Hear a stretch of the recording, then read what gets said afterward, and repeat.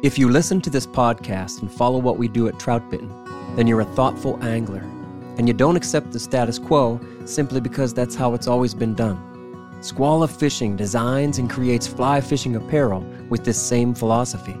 Squala was started by a group of lifelong fly anglers who spent their careers working for some of the biggest names in the outdoor industry, and they understood that essential fly fishing apparel like waders, jackets, sun gear, and insulation could simply be better.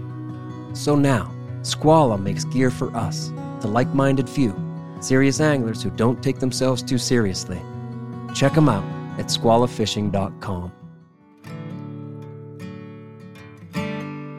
Water is essential for life, but for Orvis, it's the blood of the brand. Orvis has been the leader in fly fishing since 1856. No other brand can match the explorative and innovative spirit they bring to the water today. Everything at Orvis is about inspiring and empowering adventure and wonder in nature. Rooted in the vitality of fly fishing, fueled by passion and curiosity for the outdoors, Orvis designs and develops products and experiences, providing the knowledge and expertise to enable more meaningful moments and connections in nature. With over a century and a half of experience in the field and on the water, Orvis seeks to ignite that passion in others.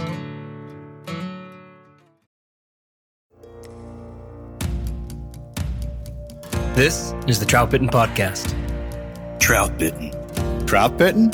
Trout Bitten. Trout Bitten. Trout Bitten? Yeah, Trout Bitten. Trout Bitten. It's about trout. Wild trout. This is Trout Bitten.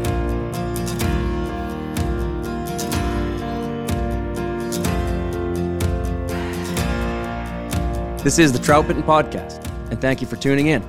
I'm Dominic Swantowski, the owner of Trout Bitten and the author of troutbitten.com.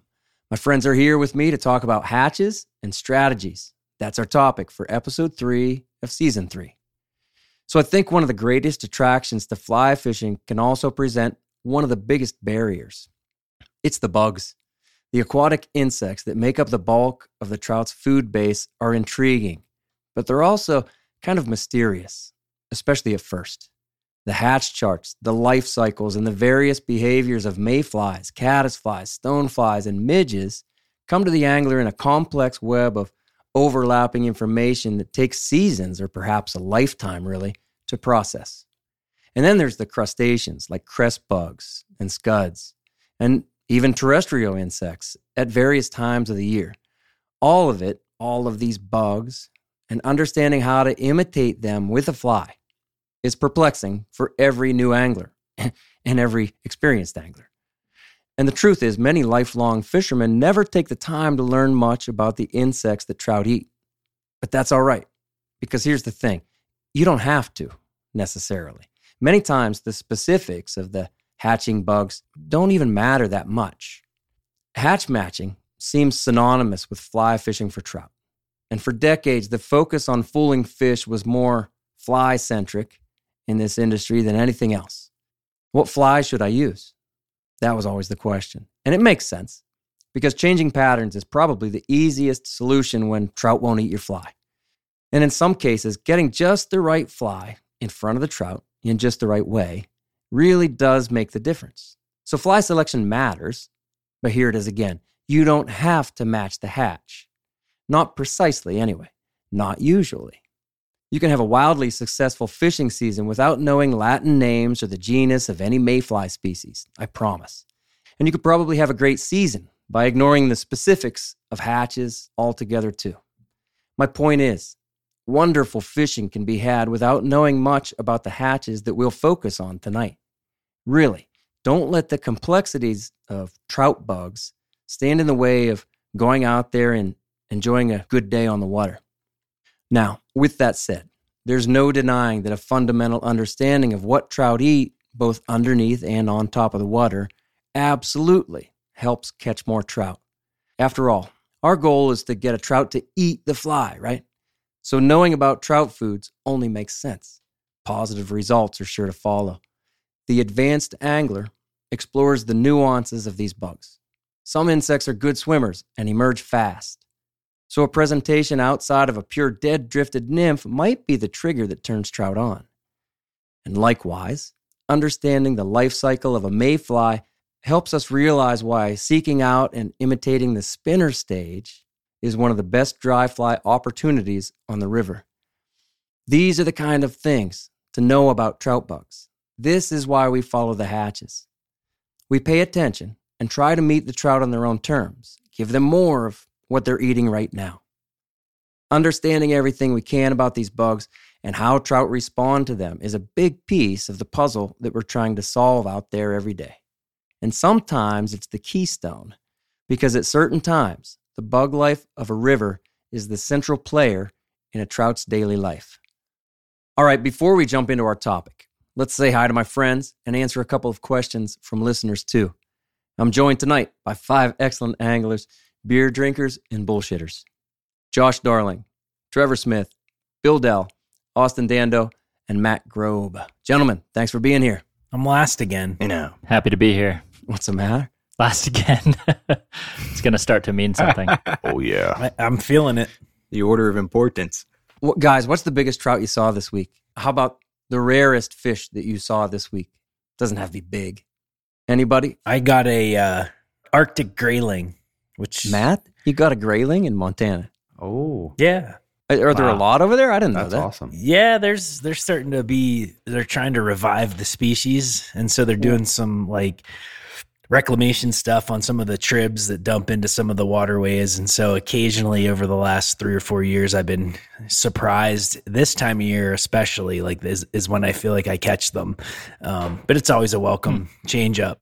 So are those stalkers or are those wild?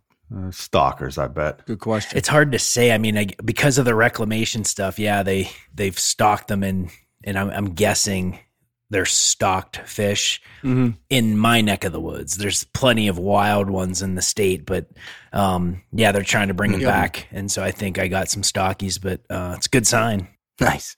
That's neat. Did you hold one up cool. and then, lift that fin, that back fin up? You have to do that, right? Did you give it the grobe? Did you grobe it? That's your thing. You have to grobe. Did you wedge it in the camera? No, I was feeling bad about myself ever since I said that on the podcast. Yeah, I don't. I kind of just kept it wet and let it go. We'll help you with that. All right. Hey, guys, I keep getting questions from listeners in my inbox. That's a good thing. Thanks, everybody out there, for sending in questions. Sometimes I get the same question a couple times within a week, and that's cool. And I often will pick that question. And here we go. This is from Ross Rooker through email. Austin, you want to read this one? Yeah, sure. All right. So the question is, hi, Dominic. I've been reading your posts for about a year now. I'm really enjoying the podcast. Thanks for what you do. It definitely has made my fishing better and more enjoyable. And it sometimes starts a larger discussion on tactics with my 2 closest fishing friends, my dad and my wife. It has brought us all closer together with a shared passion. I have a question for you and your friends. I've recently been hearing some prominent anglers promoting a limit on the number of fish we catch and release to help conserve fish populations.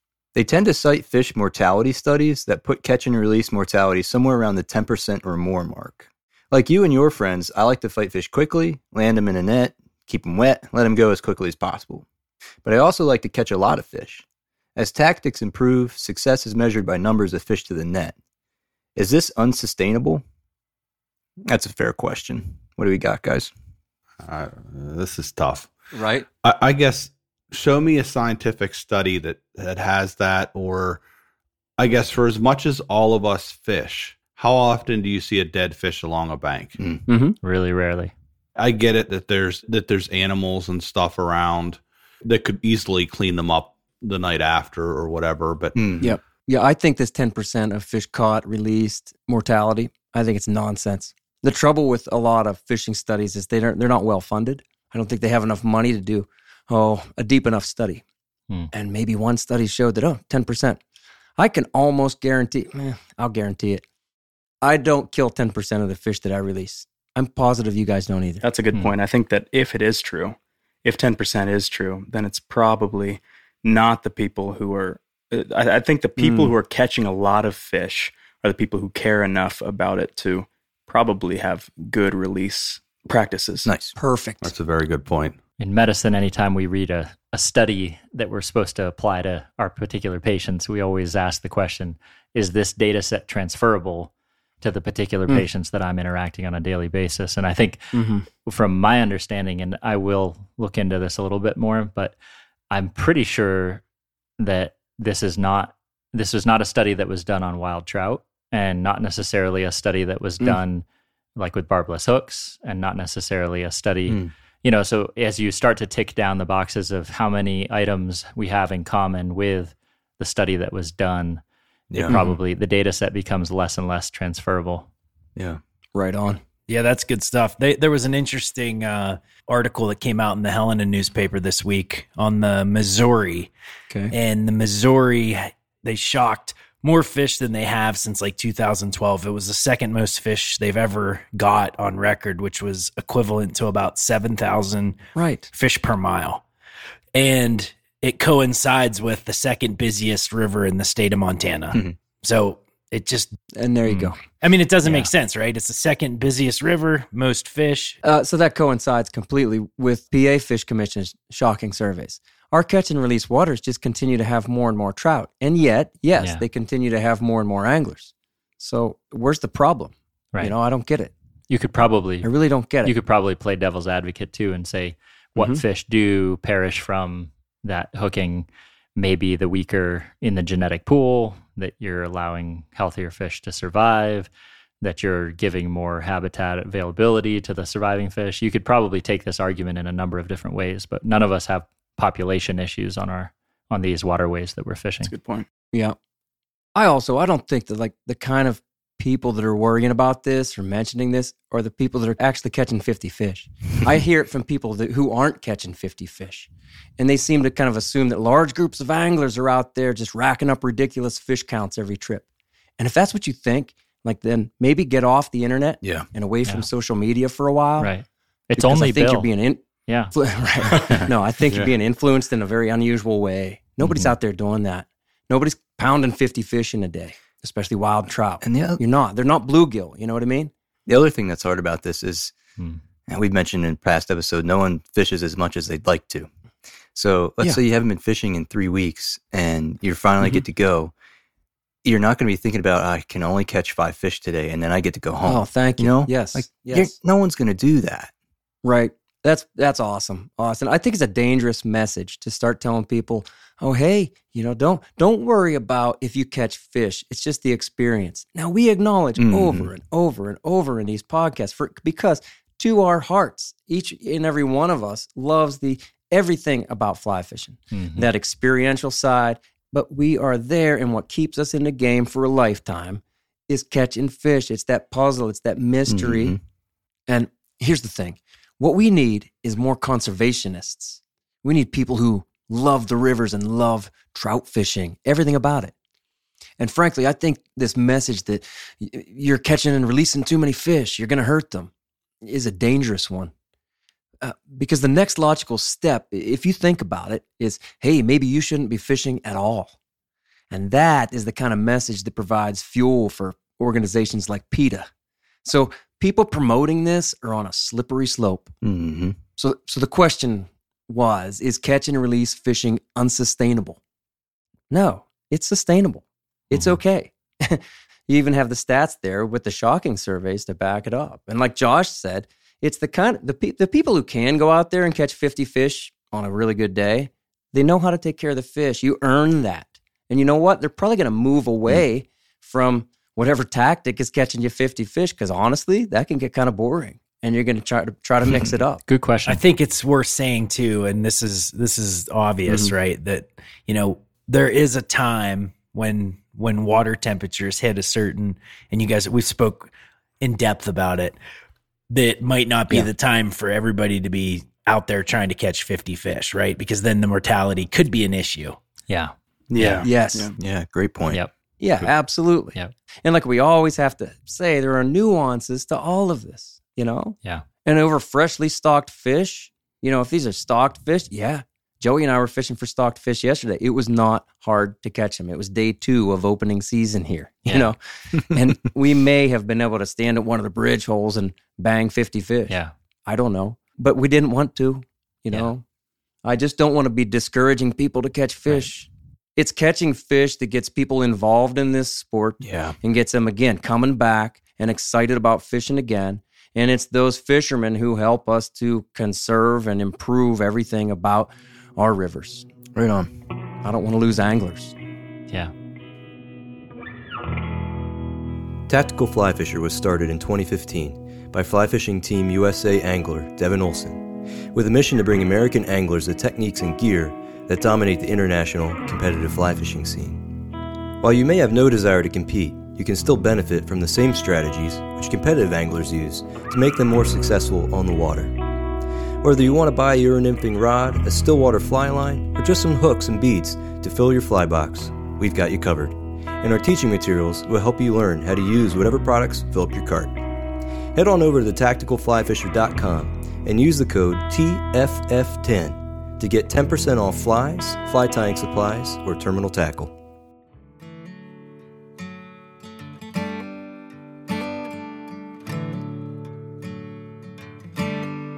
Water is essential for life, but for Orvis, it's the blood of the brand. Orvis has been the leader in fly fishing since 1856. No other brand can match the explorative and innovative spirit they bring to the water today. Everything at Orvis is about inspiring and empowering adventure and wonder in nature. Rooted in the vitality of fly fishing, fueled by passion and curiosity for the outdoors, Orvis designs and develops products and experiences, providing the knowledge and expertise to enable more meaningful moments and connections in nature. With over a century and a half of experience in the field and on the water, Orvis seeks to ignite that passion in others. All right, guys, that's good stuff. Let's get to the topic at hand. Let's dig into the hatches and the strategies. All right, so books and articles and videos, online debates, like there's an encyclopedia of knowledge surrounding trout stream insects.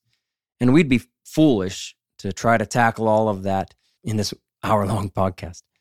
So this is not the place to learn the full life cycle of these insects or the intricacies of their behaviors.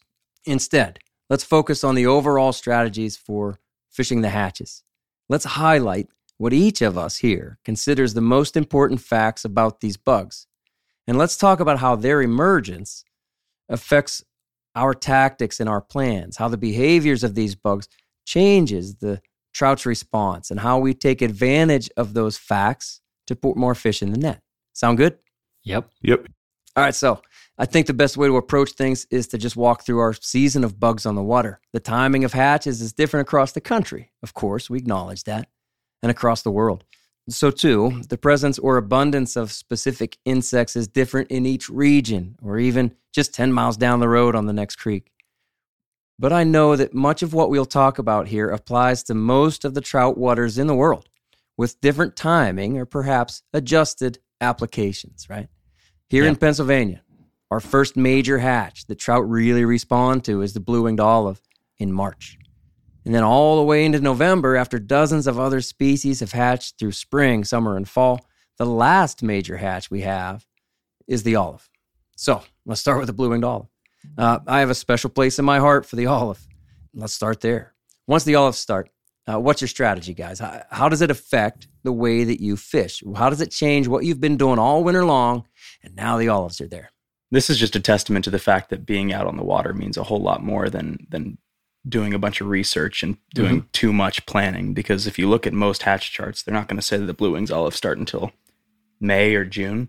Oh my.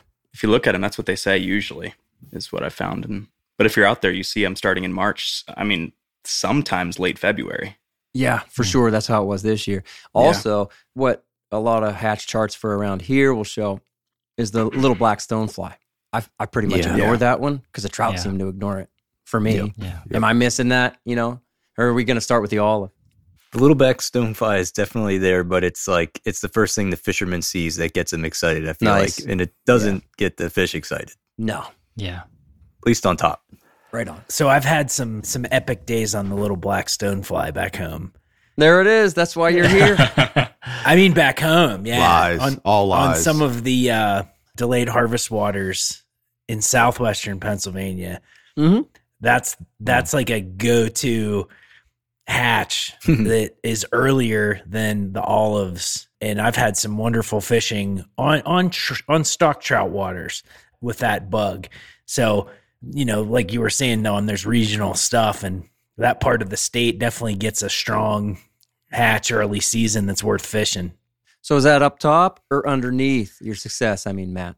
Up top, yeah. If the water's right, that that plays into so much, right? If the water is right, and we all know how hard it is to hit that water that's conducive to fish looking up in that early season window. But when it lines up, you can have some really good early season action on that little black stonefly and some of the southwestern freestoners, southwestern PA freestoners. That's like a 16 or a 14, right? Yep.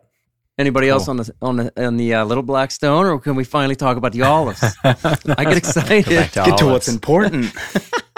I will say, I think Matt brought up a great point, which I think applies to kind of all hatches, is if you don't hit the right weather conditions or stream levels, hatches don't mean anything. Yeah, Bill. To an extent, as far as like dry fly action, because if it's super bright and sunny, fish aren't going to look into the sun and eat that little black stonefly or a sulfur or a caddis most days. And the same thing if it's, if a river averages 100 CFS and it's at 1,000 CFS, the fish isn't going to work that hard to get through that current, current to get to the top to eat that fly. All the way to the top, right? Yeah. But they might eat the nymphs underneath, right? And we all kind of pay attention, no matter what hatch we're about to talk about, no matter what bug we address. I think we all imitate these bugs underneath, right? And like you're saying, Bill, they very well might not come up to the top. We're ready for it. I know I'm ready for it and hoping for it because I love fishing dry. But good point, dude. I mean, you can't expect the trout to do too much. They're efficient. I think one of my favorite things about the olive hatch is the beginning or the advent of trout kind of looking for insects doing things and being able to drift in ways other than just trying to get the most pure bottom of the river dead drift. Through the winter time, you just get so locked into, all right, the purest dead drift I can get. I'm going to get it as low as I can. Yeah. My tag is going to be 12 inches above my main fly. I'm trying to put both near the bottom. And as it gets to the blue-winged olive, I start spacing out my tag a little bit. I start swinging my drift out. Just like all this motion sort of comes into the world, and the trout seem to be back in three-dimensional, behavior. And so it's just exciting. That's a neat way of saying it. Good way to put it. Yeah.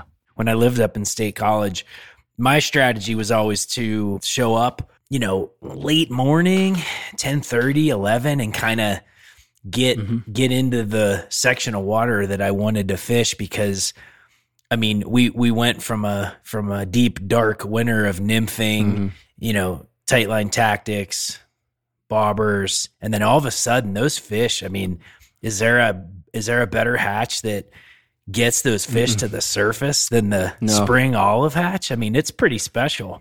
Right. There's almost no better opportunity. Year after year, I find, let's say, the most gullible fish on that early olive hatch, and I love it. I have so many great memories on all of our rivers. I could point to them, and every time I walk past them, I think about, I had that day where it was snowing. There's snowflakes in the air and blue olives in the air, and then I get I get these opportunities to fish over these trout that just seem so excited, and they are forgiving on a very small bug. The only difficult part maybe is that they're small. They're like 18s, but that's okay. Yeah. Sure. What surprises me is how forgiving they will be, especially early in the season, about the drift. Whether it's perfect, it's just starting to drag, and fish still eats it. I go, wow, that's nice. Do you think it's because it's been 3 months since they've started to eat flies on top, and they haven't had, let's say winter is a less pressured season for the most part, and so they're not tippet shy, they're uneducated, and they're hungry. They're having fun. They're like dolphins. I seriously think it's fun almost plays into it. There's probably a good chance that in a lot of cases they're seeing it for the first time too. Right. Some of the early, or the youngest trout. Yeah. Like you said, Bill, all they've done is eat up top is eat midges, and I just think they follow them to up through the water column, and they're excited about it. How much does the ideal water temperature play into it? At that time, you have ideal water temps and then the flow, and you don't have the pressure, and it's like everything lines up. Does all that contribute to the success we have with that hatch? So I think the water temperature does play a big role in it. Yeah. Like 2 weeks ago, it was doing this thing you were talking about. It was snowing. It was one of the best hatches I've seen. It was blanket. Every little back eddy was full of olives. Nice. The fish were just like, nah, it's too cold. Ain't going up that high. You know, this time of year, I feel like I haven't fished dries. I've nymph fished all winter, and I really want to catch some fish on dries. And so I'd go to I went to a pool, waited about 10 or 15 minutes, and they just would not rise. And the bugs were coming off. It was like a blanket hatch for like an hour, and they were just not interested. And I think it was water temp, if I were to guess, because air temps were in the 50s, and the next day they were in the 20s. I've seen that a lot lately, Bill. I mean, the olives have been on almost every day for 5 or 6 weeks. And many days the trout just won't eat. And I'm out there most days. You know, most people will tell you, hey, when you get the drizzly, the cloudy days, those are your olive days. Now, what I find is that they hatch almost every day, but they seem to be more available to the trout, or the trout respond to them more on those cloudy days. And you kind of addressed all that with the sun. Maybe it's that. I've also heard theory that the olives get to the top and they dry their wings really quickly on those sunny and especially a little bit breezy days. The wings dry real quick, boom, they lift off. Yeah. And they're a small bug. I don't know, but maybe their wings dry faster somehow. I would say that's true for any hatch. Go ahead. The idea that the oils and the liquids in their wings are trying to dry out, I think that's true for any hatch we experience here. That's nice. So, yeah. But it could also be the case that we notice the excitement on the blue-winged olive, because that might be the case, that they do dry a little bit faster. And as a result, the fish get used to reacting a little bit faster and with a little bit less apprehension than other hatches. So what about blue quills and quill Gordons? You guys make much distinction there besides the size? I find them both to be a little bigger. But do you fish them differently? Do you find different response? And do you guys tie patterns for every single one of them? Right. Yeah. I don't.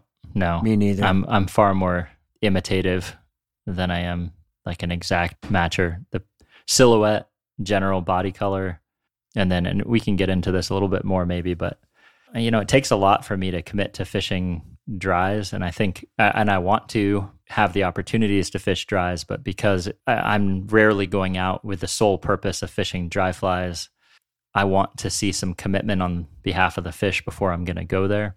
So when I do switch over to dries, I do have a couple patterns that I tend to gravitate towards. Do you guys have patterns that are, or like at least styles of patterns that you tend to gravitate towards if you're going to fish on top?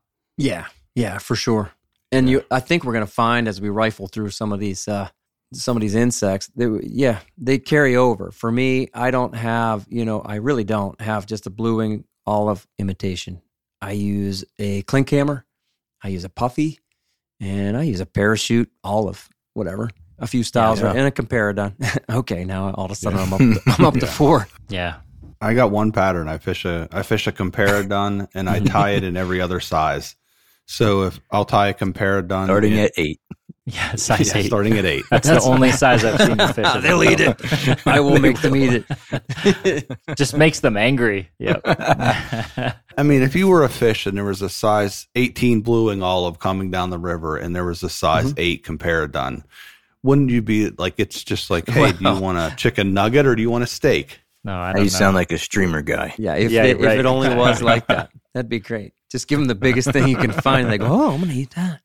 That reminds me of the cicadas. When the cicadas came, they had to be on the water for about at least a week. I'm going to say almost 2 weeks before the trout really started going, all right, I guess we can eat those. They hadn't seen anything that big for 17 years around here. As far like the blue quill and the quill Gordon and the blue-wing olive, for the most part, I fish a comparadon and I tie like every other size. So I'll tie a 16, an 18, a 20. Like most times I tie an 18 because it's kind of in the middle of the... Yeah, sure. Just fishing a simple comparadon. So Trevor's saying he's mostly a generalist, and I know I am, and you're saying that. I also fish a CDC and elk and an X-Caddis. Let's talk about that. I mean, I fish those two as soon as the granome comes. For us, the granome is the first major caddis hatch. Coincidentally, today I saw the first real emergence of the granome on one of our favorite rivers as I was guiding. And I went, oh, forget about the blue wings, guys. Here we go. Yeah, this is good stuff. Yeah, and there were some splashy risers. What do you guys do different? How does it change your game? What's your approach when you start to see granomes? What do you expect? The granome hatch makes me think of the lead wing coachman wet fly. Nice. When I first started fly fishing, that was one of the first hatches I hit that I found that pattern to be super successful in catching fish. Nice. I feel like any caddis hatch that you hit, you don't have to have the most perfect drift because the flies are kind of just emerging. They're dancing on the water. You don't need a pristine drift to attract the fish. I think caddis hatches are always kind of my favorite because nothing has to be exactly perfect because they don't follow the rules like the sailboats do with the mayflies. The mayfly sailboats. Granome hatch historically for me is always the most disappointing hatch. Really? Because on top, you mean? yes. Yeah. Yeah. For on dry fly action. The owls come off and you start to see rises and it's great. And then you get into the thick granome hatch where you see them line the banks, line the logs on rocks, and you're thinking, oh man, any second now it's about to go nuts. Yeah. And it doesn't. So true. So it's a tease for the dry fly angler. Austin, I've been there and had those struggles a lot with that hatch. And I find showing up before the bugs get active and a large emergence, there's a small window there to kind of pickpocket some fish before there's too many naturals. Nice. And I found that to be, a feed window on those bugs that can be productive, if you're having issues with all the naturals. Yeah, nymphing them underneath before you're saying they get up to the surface too much. Yeah, that, and you guys have seen it, right? There's always those first heads. A lot of people want to say it's the small fish that first come up and will start eating. But having said that, if your goal is to fish that elk hair on top, there's that window, right before things get real crazy and there's a lot of naturals on the water that you can, if you move and look for those splashy rises, you can have some success. Nice. Great point. So I'm kind of with Austin on being disappointed by the granome a lot of times. I love that hatch. Well, no. Again, I'm just talking on top. Shut up, Bill. Come on, Bill. Hey, guy. Doing it wrong. No, really, guiding through the years, people will say, there's flies everywhere in the air. There's flies everywhere. And no fish are rising. Right. And you see a couple one-timers, they come up one. Yeah, one-timer, And I'll say, but, underneath, hey, let's do these things underneath. I think we're going to find this with a lot of caddis as we talk through. For me, I don't often around here get a lot of just real predictable, let's say, dry fly action on top. Now, I think when you get enough caddis on the water, we recognize that plenty of them get stuck in their shucks. As I read it, as I understand it, caddis get stuck coming out of their shuck a lot more often than the mayflies do. And so the caddis, let's call them cripples or emergers, they're trying to come out. They look available to the trout because they are stuck, and the trout will take advantage of that opportunity. Also, caddis go to the bankside, but then they come back and they'll dap to drink. Many species of caddis will dap and get a drink. And that's how they'll live for a couple days too. And so when they get a drink, and you've seen them bouncing up and down sometimes, you have to assume that some of them kind of, whoops, I got stuck in the water. They're available again. And then after they mate, we understand that the females, many of them, come and dap and actually slam their body against the water surface to dislodge those eggs. Now, some of those females actually dive to the bottom and lay those eggs. But those ones that are bam, bam, we've seen it. It looks like they're hopping, but they're slamming their body against the water. Again, they're going to get trapped in the surface, and there's like a third opportunity, to be trapped in the surface. I go back to, for me, that CDC and elk, or a puffy, or an ex-caddis, something like that, where the body's sitting flush, and you have maybe the things that look leggy, or oops, I got stuck in the water. And there you go. Those are my favorite caddis imitations, and I don't care if it's the granome or a tan caddis or something that hatches in the fall. For me, my strategy is almost always the same with those caddis hatches. Yeah. There's a lot of times throughout the year that I don't do very well with like cased caddis patterns, but early in the year when you see those granomes and sometimes olive caddises start, I have a lot more luck in that 2-month period with cased caddis patterns than I would generally any other time. And even because I think that they are, sometimes trout are keying on the pupa version of those flies because it's so much easier. I think that's why a fly works a lot better in those 2-3 months or so. Yeah. I don't know if I've been lucky, but some of the rivers I fish have heavy caddis hatches. And I feel like there are certain times of the year where I feel like they're almost clockwork, where you can plan your day around, okay, I'm going to nymph fish, and then I want to be in a skinny riffle by X time.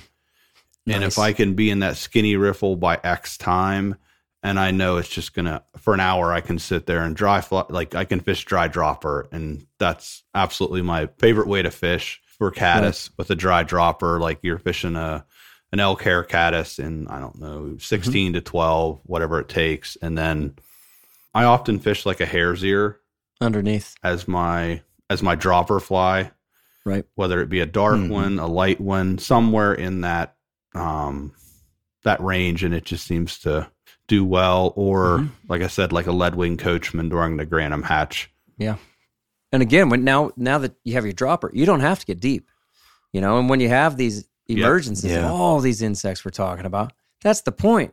Now they're coming up through the water column. So great, here come the fish. It's kind of fun. Well, it's a lot of fun. Like you said, Bill, a dry dropper is a great way to approach it. Precision Fly and Tackle is a family-owned business with a passion for the outdoors and a sense of adventure. They are anglers who enjoy every moment spent on the water with family and friends. Precision Fly and Tackle carries the widest selection of Euro rods, reels, lines, leaders, flies, and accessories. From the beginner to the advanced angler, Precision Fly and Tackle can outfit every angler, no matter the budget. Visit them online at precisionflyandtackle.com. Then use code TROUTBITTEN10, that's the number 10, for 10% off your order. Gear up with Precision Fly and Tackle for your next adventure.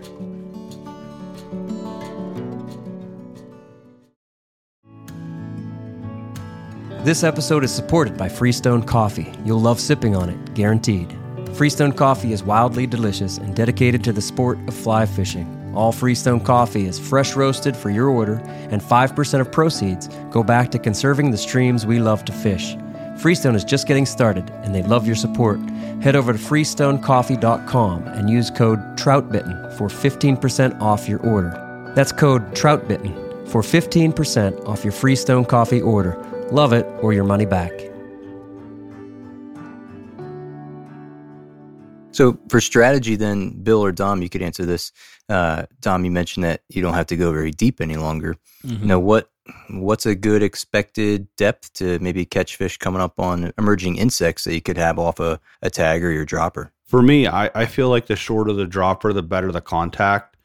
I like it close for the contact. I feel like when I fish caddis, I'm fishing it in water that's less than 2 feet deep.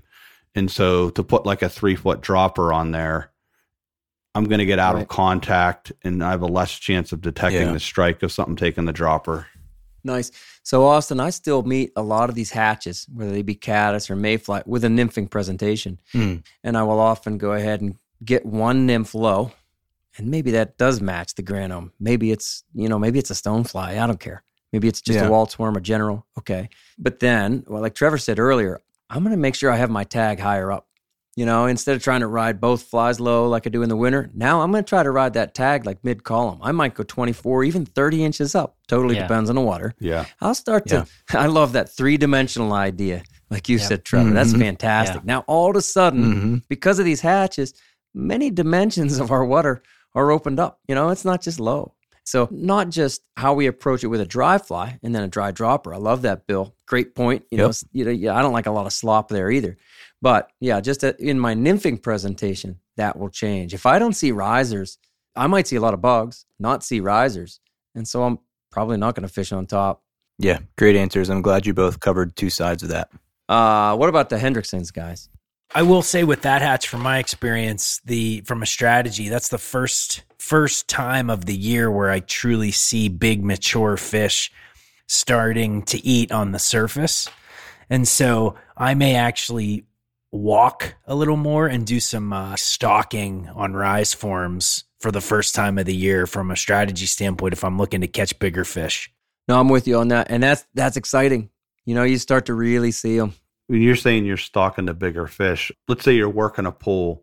Are you walking around that pool or, covering a couple 100 yards of water looking for the big head? Yeah. So the strategy would be, if I'm looking for big fish, right, just kind of like a goal of mine to catch a 18 plus inch fish on a dry fly, knowing that some of those fish we've all experienced it, right? You have pods of fish. There's 3 to 4 in a glide, and you catch the first one that's 12 inches and blow the hole up. If I take a deep breath and try to analyze those heads, I'll specifically target the one fish that I think is the bigger fish out of that pod, in thinking that I could blow it up after catching the first fish. Matt, I agree. I think if your goal is to catch the biggest fish in that pool, you don't want to try to pick off every single little 10 to 12 inch fish in that pool. Mm-hmm. Your best chance to catch that big fish may not be to fish for them, and you give them a little time to kind of start to feed and kind of start into a rhythm, and, look for the biggest head. The one thing I'll add into that is the biggest head always seems to be near bankside structure. I'll hear that, especially for brown. Nice. What I hear us saying a lot about the Hendrickson is bigger trout. That's my experience too. Then for us next around here, we kind of have what we call an olive caddis. I'm sorry, I don't think any of us really know the Latin names for these. Do you? Am I wrong? Nope. Anyway, it's an olive caddis. It has an olive body. For me, I approach it very similarly as the Grano. I'm going to move right through it. Unless you have an objection, I'm going to go to the sulfur. Go for it. Everybody loves a good sulfur hatch. Yeah, right. Our biggest hatch around here. And I mean, people come from all over the world to fish, not just here, but many different, blue ribbon trout streams for a sulfur hatch. What's so special about it? I think it's the quantity of bugs. Yes. And the size. And the fact that I think at that time of year, the water temperatures are at an ideal level for the fish to feed. And so there's a lot of food in the system, and there's a lot of aggressive fish that have that ideal water temperature to feed. Yeah, I think that's the thing. They're right there at the peak of the season. They're in such great abundance. I do find, especially early in the sulfur hatch, they'll be hatching kind of all day long. There's a long emergence. And then, especially later in the sulfur season, let's say, of almost 5 weeks, maybe sometimes longer, that spinner fall becomes super predictable. And it's late in the evening. And that is some of the best and most exciting fishing for me of the year on dry flies. I agree. I think there's 2 different types of sulfurs that hatch. Oh, yeah. At least 2. We always call them the big sulfurs and the small sulfurs. And so there you go. Nice. And that's all. That's all you need to know. Yeah. That's right. Yeah. Big ones and little ones. Just match the big size. ones and little ones. The big ones, you can get the dumb fish to eat a 10. The big ones, most times they're around a 14 or a 12. But like you're saying, the big sulfurs will start early in the day, and man, that's the ticket if you can hit that hatch. I know. And the nymphing is fantastic often too, during that time. There's just a lot going on. A lot of these hatches overlap, and we recognize that too. Now, as far as flies, do you guys have specific flies for the sulfur hatch what do you guys like? I love the compare done pattern. I know you guys have mentioned it, but I do like that pattern a lot. So for sulfurs, I have it anywhere from 16 to... I think 16 and 14 are probably the most common sizes I fish it, but I fish that a lot. I do fish a parachute sulfur at times, but and if I've tied up a few clink hammers at times and fished them, but I just have tied a lot more of the compare done, so I fish them a lot more frequently. Yeah. I feel like the sulfurs are the one specific hatch that I have multiple nymphs that imitate them, because they hatch for a long time. The fish seem to be interested in them. So, like, my favorites would be like a Polish woven fly that is like a dark over a light color, because if you pick up the nymphs, that's what they look like. Or like a pheasant tail with like an orange or a yellow hot spot. Yeah. I have like I would call it like a nymph, unweighted nymph that's I use as an emerger, because I feel like there are times when the sulfurs hatch when it's pretty cold out at times in our area. And so they'll get stuck in that mid water column. And so that kind of unweighted nymph, about 6 to 8 inches into the film, it can be money some days. I've actually used the SOS nymph kind of platform and tied it in a lot of colors that match our and sizes that match kind of our different bugs. And I love that just structure and the shape and kind of the thin body with those kind of, and I'll trim the wings pretty short, oftentimes just for my drifts. But I love that nymph in my box. I've got it in a bunch of different sizes and colors. Yeah. That's nice. I think as the sulfur hatch goes on, because they've seen it for so long, they start to really key on those sulfurs. And like you, Bill, I'll have specific patterns that really do. It's one of the only flies that I really do have multiple, very specific patterns for them. And I do think it's because they see them for so long. And so that's underneath. I have, kind of a dark sulfur nymph and even a light sulfur nymph. I don't use it that much anymore. And then up top, I definitely have some lighter colored things. My go-to is like a Parachute Adams or an olive clinkhammer. And that's across all these hatches we've already mentioned. I don't care if it's a mayfly or a caddis. Both those, I use both of them and the fish eat them. Also, I already mentioned the CDC and Elk. I use that a lot. But as soon as those sulfurs roll around, I start to use comparadons that look as close to a sulfur as I can get. Some of them even with the orange egg sac on the back. You've seen that, the comparadon. And we should mention too, a lot of this has to do with what water type you're fishing. If you're fishing real slow water, let's admit the trout are going to be much more discriminating and perhaps very picky. Oh yeah, especially toward the end of the hatch about your fly. Good point. Hey, what about stone flies? You fished stones on top much? Bill probably does. So I've tried to fish, I've seen them hatch and I've watched them hatch. And so I was like, oh, this is going to be fun. I'm going to fish like a size 6 dry fly, your typical Western style dry fly in this area. Yeah. Right. I have not had any success on it. I think some of our, I don't know if golden stonefly falls into this for me, but there are certain larger bugs that we have here that hatch in smaller quantities that I find that you can occasionally goad the kind of willing larger or maybe kind of mid to larger size trout into going after, even when there's not an active hatch. And so during the summertime or even during the late spring, I'll use, if I'm going to fish dry dropper and there's not any active hatch, sometimes as my dry fly, I will use one of those rough patterns. Like I'll use a stimulator kind of mimicking a golden stonefly, or I'll use something that mimics one of our larger drakes, right on in the area. And I get success on top, I'll in the absence of a hatch, right? Yeah. I'll have the occasional fish just crush that top fly. And I don't know whether they really truly think it's a golden stonefly or they truly think it's a gray fox or a slate drake or something like that. But at least it does. There is some success to be found there. I just don't find it in the midst of a hatch. That's the thing for me. I think with the stones around here, when I tie a dry fly stone on of 10 or even a 12, but especially you go to an 8, I feel like I'm hoping. And it's something special very well might happen. But we have to recognize too, so the stoneflies don't emerge. Well, they crawl onto rocks. Or they crawl onto, logs, stream side logs, or logs that are right in the stream. They need to crawl up on something to emerge. Yeah. They crawl, they go up the tree limb or the rock face a little bit, and they break out of that chuck. So they don't do what mayflies and caddis do, And let's move on from the stonefly. And really next, around here, we get a tan caddis that just lasts it seems forever. That tan caddis goes all the way really into November. Yeah. And I acknowledge there are many, many species, I'm sure, of this tan caddis and even some different sizes. However, that tan caddis, let's talk about what a caddis does when it emerges.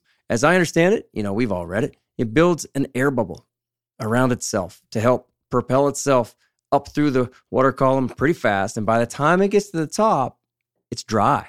It doesn't need to sit on the top like we say a sailboat, like a mayfly does, and dry its wings and hope nothing eats it. It just kind of, boom, right up through the surface. And you can often see this. If you have enough bugs, you just stare at the water. You'll just see bugs just sort of boom, popping out. Anyway, that's what we have for our caddis, sort of smashed in there with the sulfurs and the stoneflies and before the March brown and all that stuff. They're there. It emerges differently than that stonefly. It definitely emerges way differently than the mayfly. I feel like caddis, you can often, like the mayflies, you're often wanting to have that dead drift where any type of caddis pattern, there are days where you can throw that caddis and dead drift it and they won't touch it. But if you throw that caddis out there and you swing it or you skate it across the top of the water, that can be a huge trigger at times. You brought that up earlier, Bill. The word kind of stuck out in my mind is like erratic. The caddis will do faster and more unusual things than a mayfly. They're less predictable. And so you can get away with more. They're perhaps more forgiving to fish. I'm going to make a monorig plug here because I think fishing the monorig with the dry dropper kind of style is can be a really fun way to fish caddis. Right. In a way that you can have control over that dapping motion or that kind of dancing on the surface motion. And so that is a really fun style, and the monorig really, really sets you up. You're going there, what we call tight line dry dropper. So you're tight essentially line to the dry dropper. Right, rod tip to dry fly, no line on the water, tight to the dry. You can, like you said, you can hop it. You can dance it, and then you have walk it through. A nymph underneath. Yep. You got it. And usually I'll have like a holy grail or some hackled kind of pattern underneath, but that's a fun tandem to fish. It is. I love it. Like we said, a tan cat, it just keeps going. I'm like, all the way through the summer. For me, I feel like I could go out any morning in July and August and catch a fish or maybe a bunch of fish at 9, 9:30, 10 o'clock, 10:30 on a tan caddis. On most of our rivers, given average conditions. Yeah. I love. Dom, what size is that bug by that time of year? I'm going to say 16 if I had to round it off. Sometimes a 14, sometimes an 18.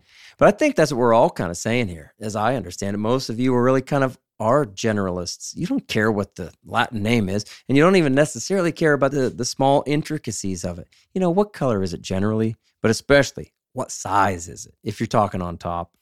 Underneath too, right? Yeah, sure. And I think the general rule is every hatch, whether it's from the blue-winged olive clear down to the green drake, whenever they're hatching, they start big and they end small. That's a good point. You mean if the hatch goes on, and there are different species of it. There'll be different iterations of it, or even like, week one, maybe the blue-winged olive comes out as a 16, and then, the next 2 weeks later, they're coming out as 18s. And then by the time that hatch finishes and it's done with that evolution, you're down to a 20. And then, blue-winged olives are now done, at least for that season. That's fair. That's definitely what happens with the sulfurs. And it's definitely what happens with that tan caddis. Hey, so what about the March browns? I think March brown is besides the olive, right? It's hard to pick a favorite. But I just love the March brown. They trickle off all day. Some of our favorite streams. You can fish a 10 or a 12. It's one of the only like traditional catskill patterns that I still fish. And I just love how it kind of just rolls and bounces on the water. And I feel like it brings, kind of like the Hendrickson, it'll bring some of the bigger heads to the surface. Dom, you hit a couple good points there where you can fish a bigger fly more consistently. Bill, you mentioned maybe it starts big and tapers off, but to me the March brown, the size consistency on the larger average is pretty strong throughout the life of the hatch, which is just a fun change up to fish with. And I think part of the March brown is also sometimes like underlooked, or maybe by the time we get into hatch season, we get used to dry flies coming up. And we're like, March browns, it's the next hatch. But to me, I feel like it's so underrated. Yes. And we talked a little bit on like gloomy or rainy days. I have a great memory with Greg Hoover a number of years back when we were on the water, and it was overcast and misting and a slight drizzle all day long. And those mayflies were trying to emerge and they get stuck. They have those big wings, a larger fly. It takes them longer to dry out those things on their wings. And, it's just a day of nonstop rising and nonstop catching and releasing of fish. It's just such a lovely hatch to me. I think we're thinking about the same river. Yeah, I'm sure we are. It's special on that river. Yeah. If you hit it right, oh man, it's like you're getting away with something. Yep. Yeah. See, I have the opposite feeling about the Of course Really? you March Brown. Well, that's Bill. Don't take that away from me. What don't you like about the March Brown, Bill? For the longest time when I first started fishing, I was like, those things must taste like garbage because I never see a fish eat it on top. Oh my word.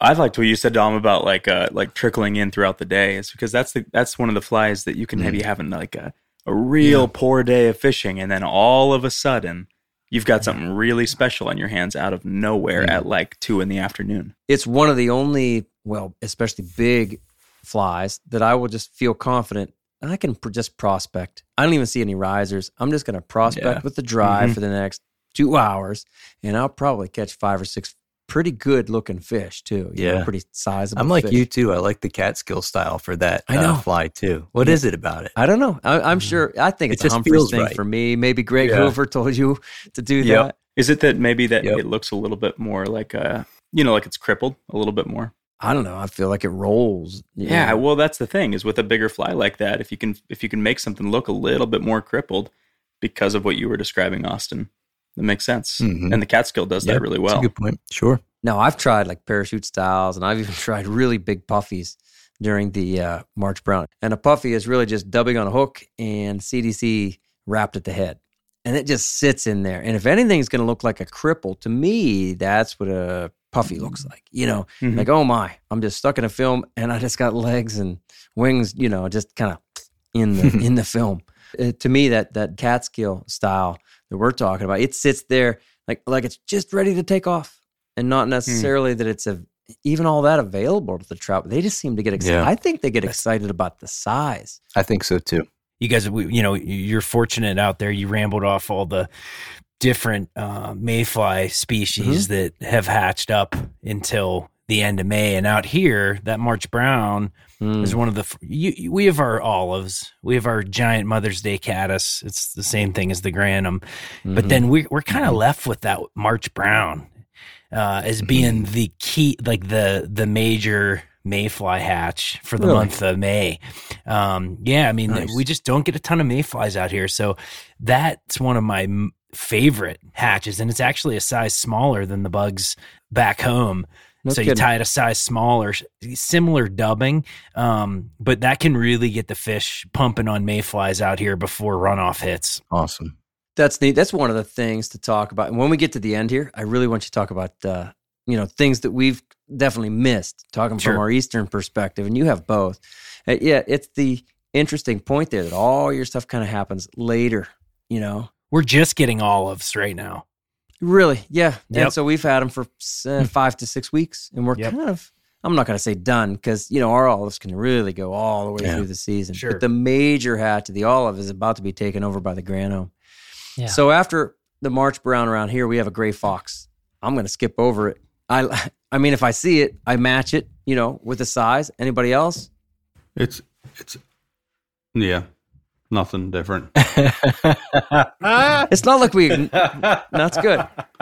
And it's not like we ignore these bugs. It's like, I want to disagree, but I can't. And we're looking for them, and we're ready to match them, and not just on top, but underneath, and recognize that they're there, and the trout are probably eating them and try to adapt. Anyway, our next major thing that happens is the green drake. And for here, people will come from all over the world to fish some of the green drake hatches on a couple of our favorite streams. What do you think about the green drake, guys?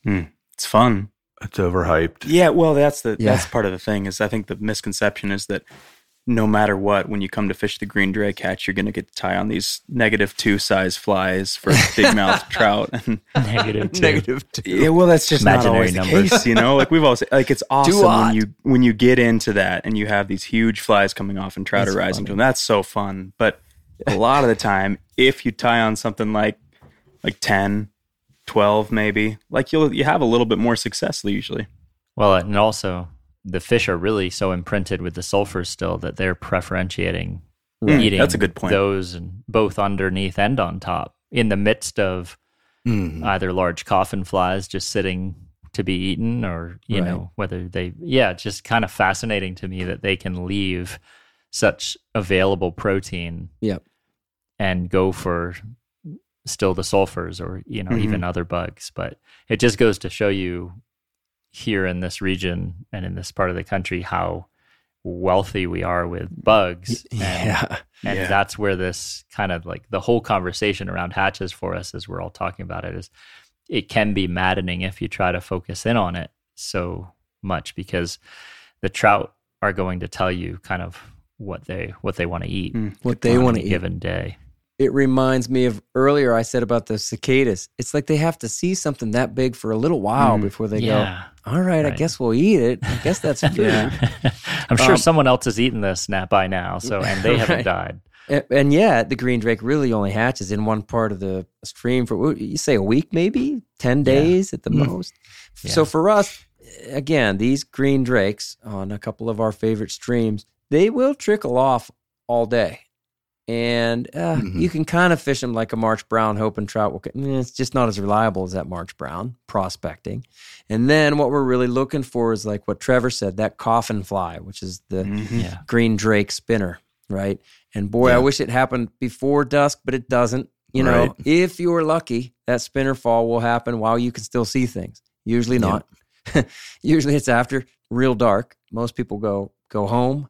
But if you want to stay out there and just kind of listen for the slurps, if you're in that kind of water, it's a lot of fun. Dom, having said that, that's one of the things that I miss the most about back east is I can't tell you how many. If you've never sat at dark on some of those limestoners and fish spinners until 11:30 or midnight, you're really missing out on an epic experience. I mean, it's go late. You can. It is so fun. I mean, I used to camp up there for 10 days every May, and I spent a ton of time chasing that hatch.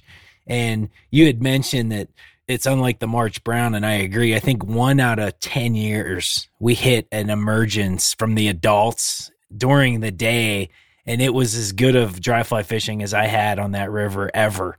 Right. But it wasn't consistent. But when you got into that spinner fall, I mean, you don't even know how you're catching fish sometimes. I mean, you're just throwing it out there at those rise forms and you can barely make them out and you catch fish. I mean, it's a hoot doing it like that out there. You ever use the glow in the dark spinner? From Jonas Price has them over at the Feather Door. No, we never did, man. We get lucky. Pretty good idea. You try to look at those flat pools and look for those, and you'd be surprised at what you see once you're. I mean, I don't have to tell you guys night fish all the time, but you can see pretty good out there at times. No, you can. You get the light in the right place, and you can really us night fishermen, we're good. I'll go in at dusk. Most people are seriously kind of coming out like, the spinners didn't fall in time. Nah. You go in. Not yet. Night fishermen are ready for that. And honest to God, some of my best night fishing nights have happened around that green drake time and sometimes just after. Mm-hmm. You think it's just because they're looking up earlier than later? Exactly. I do. I think it kind of gets them conditioned to like, you know what? There's some big bugs around here. For me, green drakes kick off the night fishing season. Kicks off the real success. There you go. Hard to be successful before that. We night fish all year. We just night catch in the summer. There we go. Thank you, green drakes. There you go. The Western green drake, the one thing it doesn't have, it hatches a lot later. It's a lot smaller, and it doesn't have that. I'm not 100% sure, but you don't hear about the coffin fly out here. Really? You don't hear about that big spinner. It's not a sought after thing. The hatch is, but there's no real talk about a spinner fall. Huh. Is that because the bear will eat you if you stay out after dark? That's why. You're always taking that chance. One of the big things about the green drake hatch, I think, is that just they start to see, it's kind of the start of seeing more larger things happening underwater. And so I've found that when the green drakes start, things that aren't even mayflies start to work really well. Like stoneflies start to work really, really well right around green drakes. I mean, they work beforehand too, but I'll see like when green drakes really get going, trout really key in on bigger stoneflies than normal. And I think it's just because they're seeing larger things happening in the water around them. That's a good point to reiterate, we're talking as if it goes from March brown to green drake and whatever, and to tan caddis before. No. There's so much overlap here. And again, it's not really our goal tonight to educate everyone about, the hatch charts. Go find the hatch charts and then talk to people that are in the know, I suppose, in your area. You're going to find out about the specifics of your area. Hey, for us though, after the green drake, we have a brown drake. It's there, It's not a big deal necessarily for us. Hey, brown drake, Hey, guy, we like you. And we have a light Cahill. Now that's often I'll be like, hey, what's that leftover sulfur doing? That sulfur? It's a big sulfur. It's a little different color. I know, exactly. I'm like, wait, it's like July, it's August. What's up with that big sulfur? Nah, it's a light Cahill, I suppose. I suppose. We fish them. For me, I'm going to, honestly, I don't carry specific flies for them. I kind of get my sulfurs back out, and they are some of my bigger sulfurs.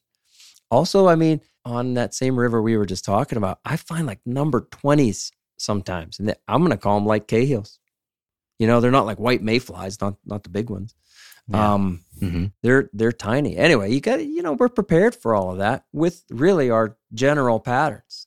And I want to bring this up after the green drake. A lot of people put the fly rods away. Seriously, a lot of our locals here are like, okay, that bug season is over. Well, we just said you kind of got the brown drake and the light Cahill. Obviously, that tan caddis just keeps going. But for me, my favorite dry fly season is terrestrials. Splat. I mean it. Yeah. I love just prospecting with a parachute ant all day long. It's when summertime. Yeah. Summertime, late June, especially early July, all the way into, I'm going to say early October, is when I fish dry flies just the most. Some days just continuously, not even throwing a nymph on. How do you guys feel about terrestrial season? I love it. I'll say it's my favorite to fish with a mono rig. Really? And that's just because it's really fun to if you can just get a little bit of a tuck cast and kind of hit that fly pretty hard on the water, it's really fun to just follow that up immediately and keep all of your line off the water. On a dry? Mm-hmm. Oh, yeah. Yeah. Getting super close. Yeah, just give it that splat. Pretty close. 30 feet at the most, right? Yeah. Like Tenkara. Tenkara on a fly rod. That's right. Seriously. That's the time of year when I will often just go out with fly line because I'm like, okay, I'm going to. Me too. Interesting. Opposite. Yeah, because I'm like, okay, there's a good chance that I'll fish terrestrials and I'll just go find a big pool and I'll just methodically, slowly work my way through that pool and throw ants and beetles and green weenies and just work it slow. And there's just something fun about often the water's really low and clear. And so just watching that ant or beetle hit the water, you see that dark shadow dart out from the bank and just eat it. It's just, it's addicting. It's the same here, Bill. It's almost like, so in the wintertime, we acknowledge there's very, very few dry fly opportunities. And we're nymphing and we're getting low, like Trevor said much earlier. In the summer, it's like the polar opposite, man. I'll often do what you said, Bill. Just fly line. For me, it's a George Harvey leader. And sometimes I don't do any nymphing for weeks at a time because I just love that opportunity to believe that every cast, that I'm just prospecting good-looking areas. Water's low, water's clear, like you said. I love it. And for me, it's a parachute ant. You could pick your beetle or ant, whatever works for you. In your area, whatever they're seeing the most. Yeah, we'll chime in with the, out here, the terrestrial things are obviously a big thing. And you add in the, we have cinnamon ants and we have beetles, but the hoppers are what really fires people up out here and creates 6 weeks of really good fishing, usually starting sometime in mid-August. And, and it's just like any hatch. It starts off big, the Keller formations usually, it can go from green to tan and that is one particular hatch that I've dealt with where I believe it or not, of all things, they get specific on body Keller. You can maybe start the season with a general pattern, but if you really want to get into fish, you got to be dialed in with the size and the Keller that those hoppers are if you want to consistently catch fish out here in the summer, especially out of a drift boat. That's something I'm jealous of, is those hoppers. Yeah. We just don't have them here. We don't have enough. I've fished plenty of hoppers wishing that they would respond like that. I remember being out there with you, Matt, and we were fishing and throwing the hoppers, and it was just something different and cool. And yeah, I remember the one day you're like, "Oh, we got to go downriver, 10 miles next float." My buddy said they're cutting fields and they're pushing hoppers into the river, which like you wouldn't think of that. And that's a really cool like aspect we just don't have around here. Yeah, it's true. I mean, the farmers cut and those hoppers just go barreling into the creek when that hay comes off. And if you can time things right, I mean, it's crazy. The action can just be crazy. I outside of like a cicada, right, salmon fly, there's something about that hopper eat and that is just like vicious and angry and it's addicting for sure. So Matt, you brought up the salmon fly. It's something I want to touch on because it's another thing. Like hoppers, we obviously don't have salmon flies out here. When does that happen? How is that different than the hopper? Is it super similar? What? Tell us about that. So the salmon fly starts in this area around mid-May. And you can fish it effectively all the way until the second week in July if you know where to go. So the hatch water temperature is so important here. Not all the streams are, the same water temperature at the same time because you got varying levels of elevation. You have tailwaters, you have valley streams. So that hatch happens, at different times all over the place. But I've been fortunate to experience the cicada hatch in PA. And it's like that. I mean, you get it every year. That's why I'm jealous, man. Yeah, and it is, and it's exciting, and it's gonna pop, and you can just blind cast that thing and cover as much water as you want in the banks, in the middle of the river. It doesn't matter. I mean, you just fish it, and I try to fish as much as I can, and there's a reason it's as popular as it is because when you get it and you hit it right, you want more. And we're lucky to be able to have it the next year. It's going to hatch. And some years, it burns up river quicker than others. But if you get good water and good temps, you can have a heck of a week out on the river. And my brother still plans his trip every year around it ever since I moved out. So yeah, why not? Right? That's sweet. I do wish we had that. Hey, so we got the terrestrials, right? We said that, and then for us, we have kind of two more summer hatches, let's say, and a slate drake. We should address that. Oh yeah. Go ahead. Oh, I like that slate drake. I know. Yeah, that's one of my. You probably fish it with a comparadon on top, don't you? So if you haven't, he does. If you haven't figured out my pattern yet, I fish a comparadon in size like 20 to size 8, maybe 6. Yep. And it just depends. Size 8 is bushy too. I know. I think I'll float some championship. It's a champion floater. It is.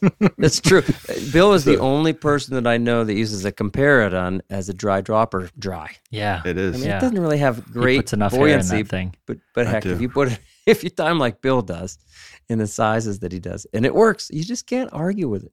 Go ahead. We about the slate drake. Yeah, the slate drake. I think. What was it? Last summer I fished with Trevor and Austin, and there were some bugs hatching, so I was like, I caught fish on nymphing in the morning, and so I went to the size 8 comparadon and I fished it, and I caught fish on it that evening, and we got back to the store, and everyone else, or not to the store, but to the parking lot, and everyone was just like talking about like, oh, it was a tough night. I'm like, right. And I said, I fished a size 8 comparadon. They were eating it well, and everyone just like looked at me in the parking lot like, this guy's full of crap.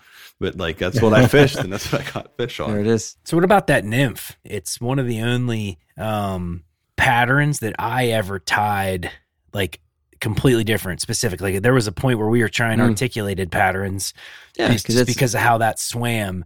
It's kind of big too. Swung it, to mimic and maybe even a little marabou. I mean, you don't see a ton of just classic nymphs with marabou to imitate that. But Bill, on one of our waters, we like to fish back in Western PA. That's a prominent hatch, and it was fun to try to match that with different nymphs. It's almost like you've got a nymph / like something that looks like a minnow swimming through the water, and so a lot of times they wouldn't eat the dead drift. They would more frequently eat something on a swing, or like if you would like twitch it, like you're in the middle of your drift and you would twitch the fly, and put some animation in either the fly or the dropper of that dry fly, it would be the trigger to get them to eat a lot of times.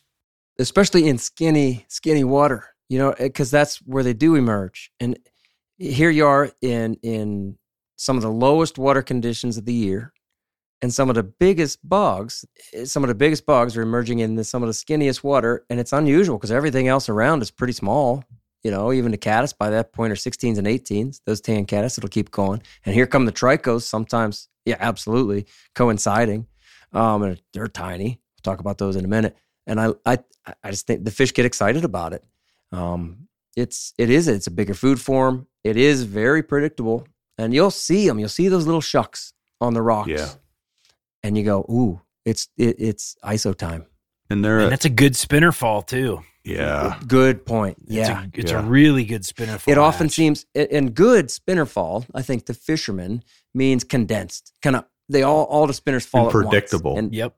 There you go. And that's what makes it predictable. And it can be day after day. Usually you think it's right at dusk for you? I mean, yeah. Is that what you see? Yeah. So day after day, it'll often be right at dusk, and here all the isonychias is what we're saying, that came off during the day. All of them are like, oh, let's all mate, and then just fall right before dusk. Fantastic. Thank you. So a lot of the mayflies around here are like specific time windows where it's like, okay, sulfurs are hatching the last hour of the day or the last 30 minutes of light, where I feel like the isonychia or slate drake is a slow burn throughout the day. And so the fish are just constantly used to see them. So they're one of my favorite exploratory patterns if I just want to throw that ISO dry throughout the day, because they'll slowly see it. Bill, just to wrap that up, that very much matches your strategy for how we've acknowledged that you like to fish, and some of us do too, to cover a lot of water. And so if you're prospecting, 1 or 2 casts in a great spot, okay, I don't find any hungry ones for slate drakes. Next spot, covering water. And when you're prospecting, and again, we're saying not to fish into risers, but just throwing it into likely water, prospecting. That's the thing you got to do. You just got to keep covering water. It won't work if you're just trying to, hit the same undercut bank for a half hour. Nope. Good point. Go on. Move on. One other interesting piece before we move on from that, Hatch, is it's the only spinner fall I've found where not a traditional rusty spinner body covers the spinner. I usually tie a purple body, purple hue body that really imitates that spinner fall.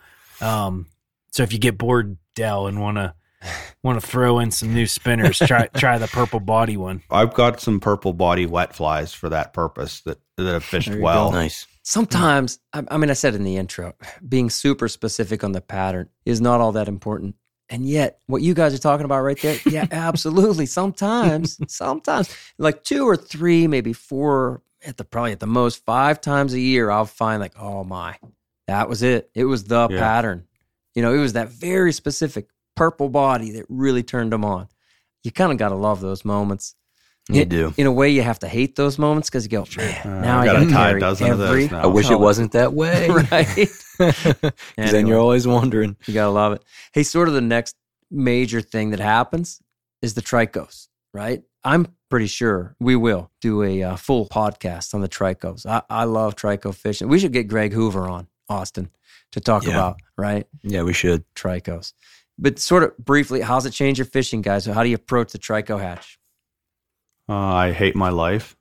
Because the tiny little buggers. Oh, I hate those little guys. I tie the flies, 22s, 24s. The older I get, the more I tie the 18s. It's like a double tricho. Oh, double tricho. That's cheating, man. And hey, got to do what you got to do. Yeah. But I tell you, it is predictable, and it is first thing in the morning, right when you get to the river. And so often, in the summer months.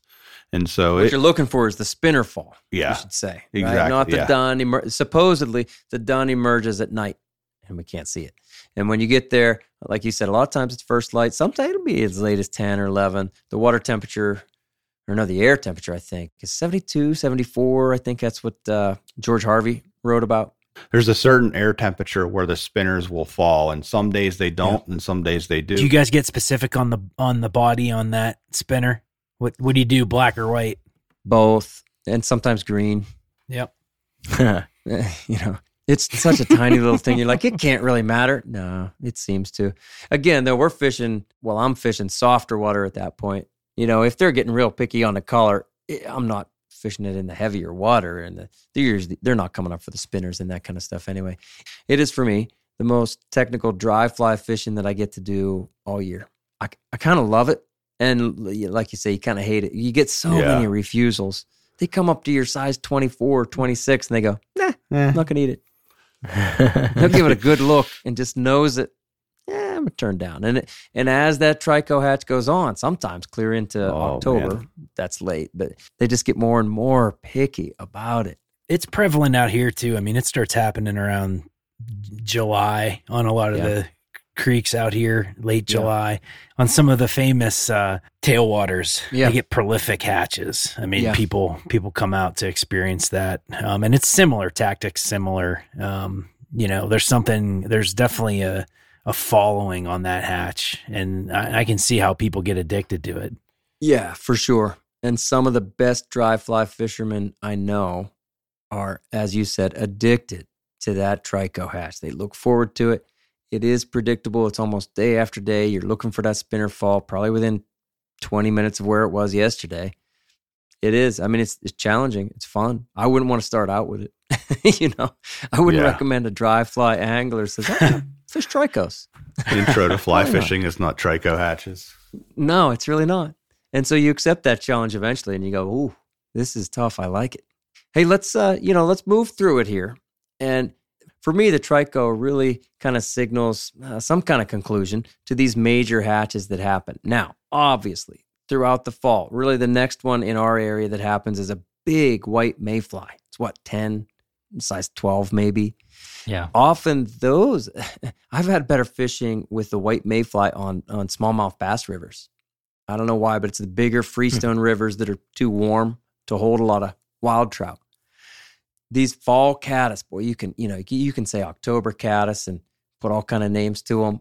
For me, my caddis strategy, which we've kind of talked about, doesn't really change. And I'm going to encounter that tan caddis. Like I said, it'll go all the way through October. When I find the caddis, I'm ready. I'm good. And my strategy doesn't change. What about you guys? You find anything special throughout the fall with the caddis? Or as far as like the white mayflies, I've occasionally hit them. I feel like they're a lot of times, I'm scared of the dark. So a lot of times they hatch after dark, and that's more you guys' speed. Where, I'm more the tan caddis guy that wake up early in the morning and get it at 7 a.m. I've fished the nighttime whitefly a few times. Really? Nice. Yeah, on a local river.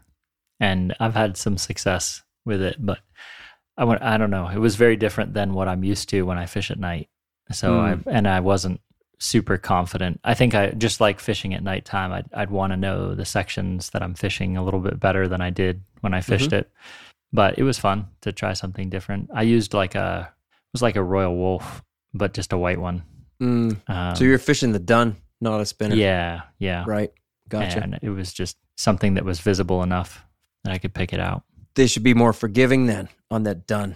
Then, I think the so. Spinners, like dead drift, pure dead drift. Yeah, that makes sense. Yeah. You can maybe even throw wets like that. A bigger wet. Bigger, whatever, size 8 or 10 wet. Yep. Even swinging through. That should be a good night strategy. Hey, we got to do another night fishing podcast. I know you. I'm just getting excited thinking about it. Bill's not invited. He's afraid. Yeah. Afraid of the dark.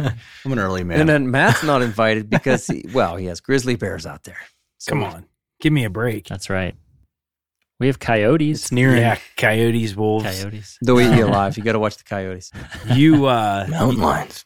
You said that the Trico hatch kind of signifies the end of major hatch season back there, and I would say that the end of the hopper season out here is kind of when the first frost hits, and things kind of transition. And as far as the caddis and the strategies, we still have caddis that happen out here, and a lot of times I'll find myself going into the park, into Yellowstone, and a lot of folks like to to chase the lake fish that enter the system up from Hebgen Lake or Shoshone Lake, and they don't, they're not feeding like a normal freestone fish, right? They're lake fish. They have different tendencies, and so I tend to go to the streams that may not have lake fish, and I'll hit with the white miller caddis, and that's a one caddis I had to learn out here that we don't get back east, and it's actually kind of a newer species.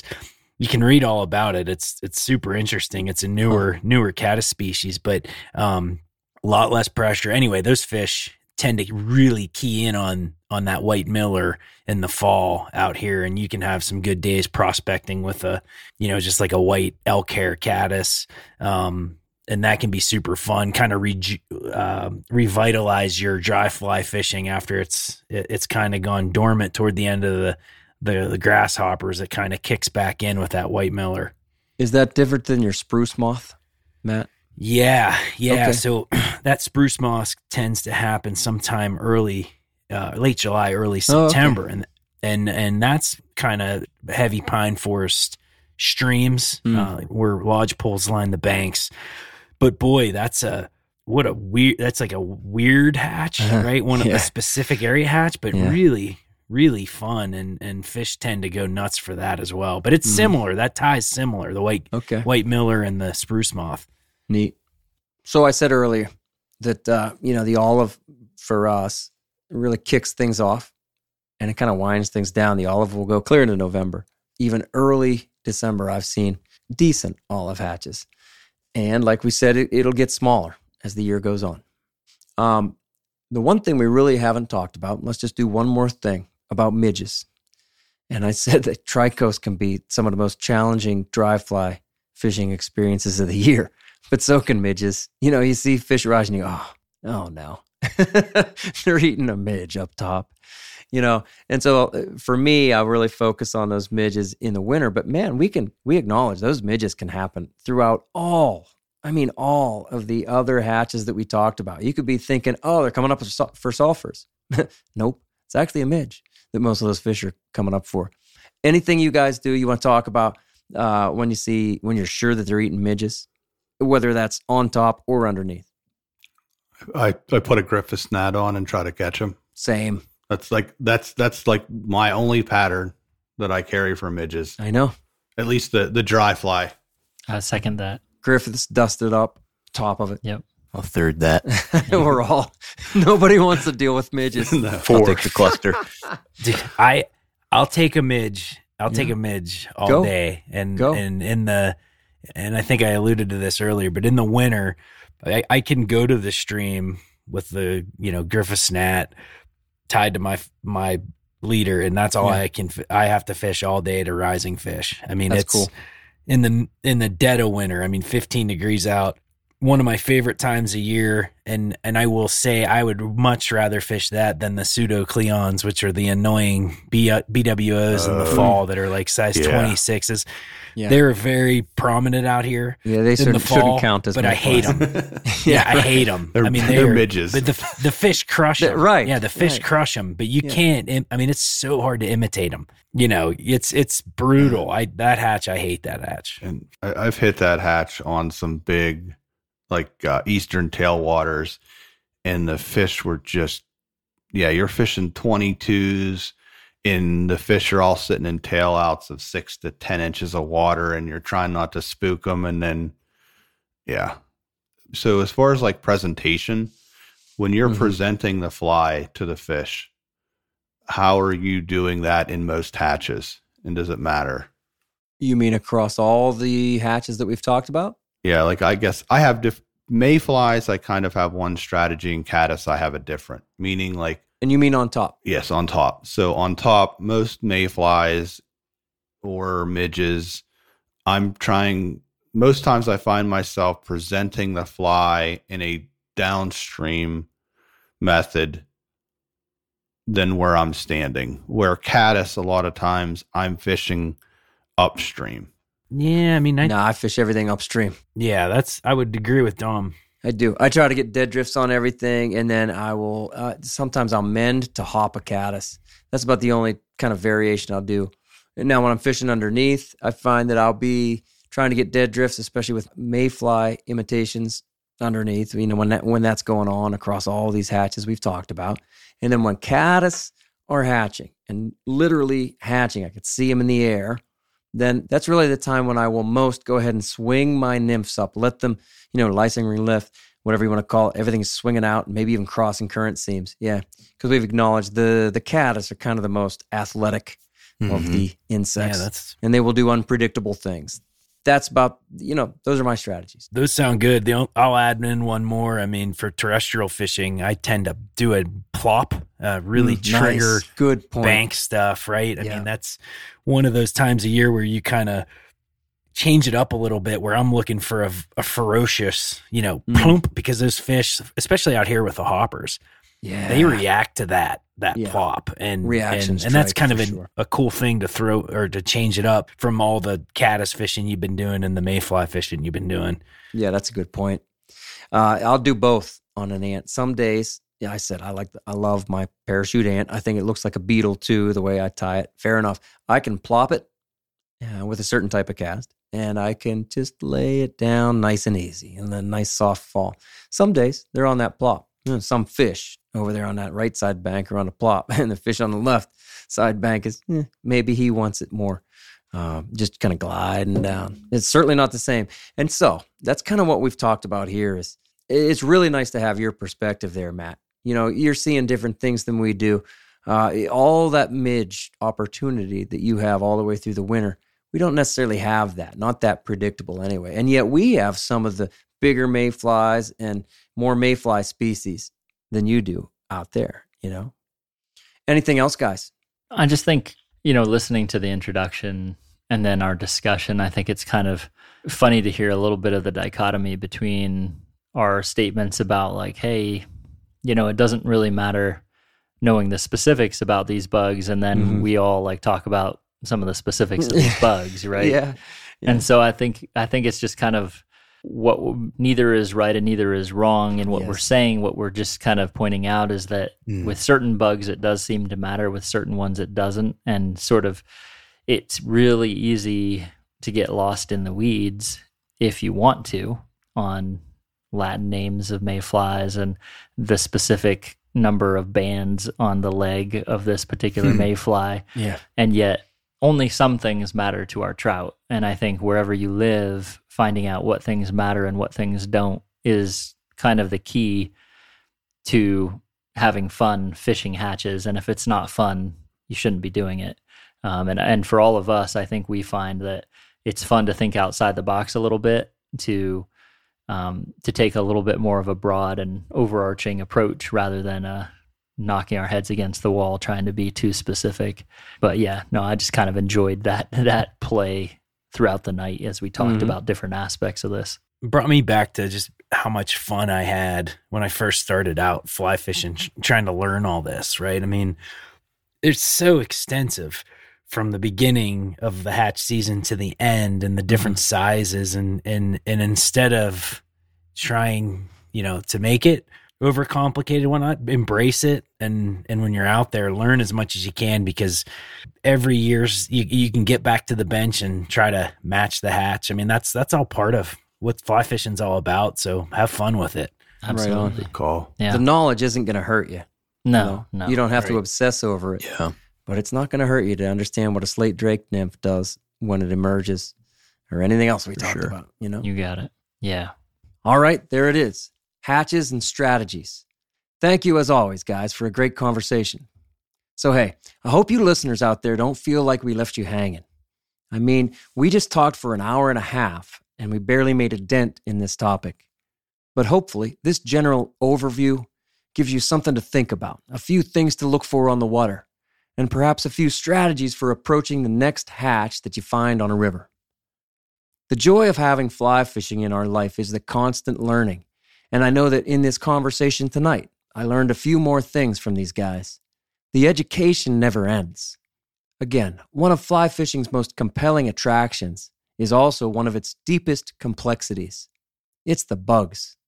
Like so many others before me, I picked up a fly rod because I saw rising trout, and I just couldn't match what the fish were eating with my spinning rod.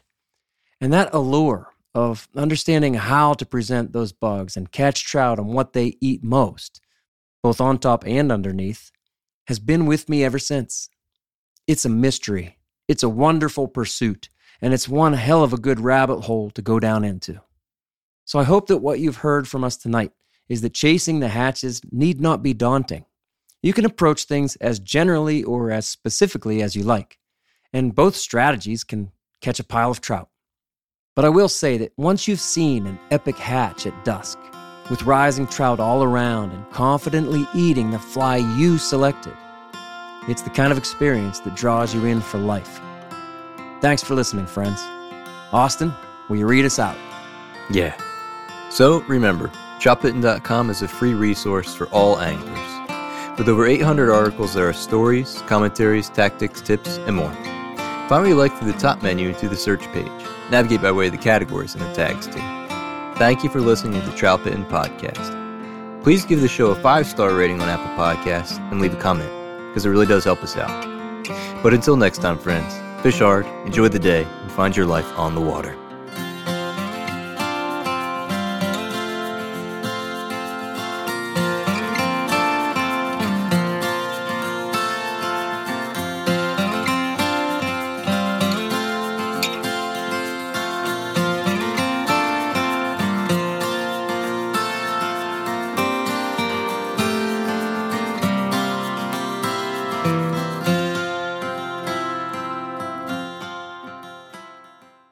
Splat. Yeah, this is good stuff. You guys are laughing. I had to stop.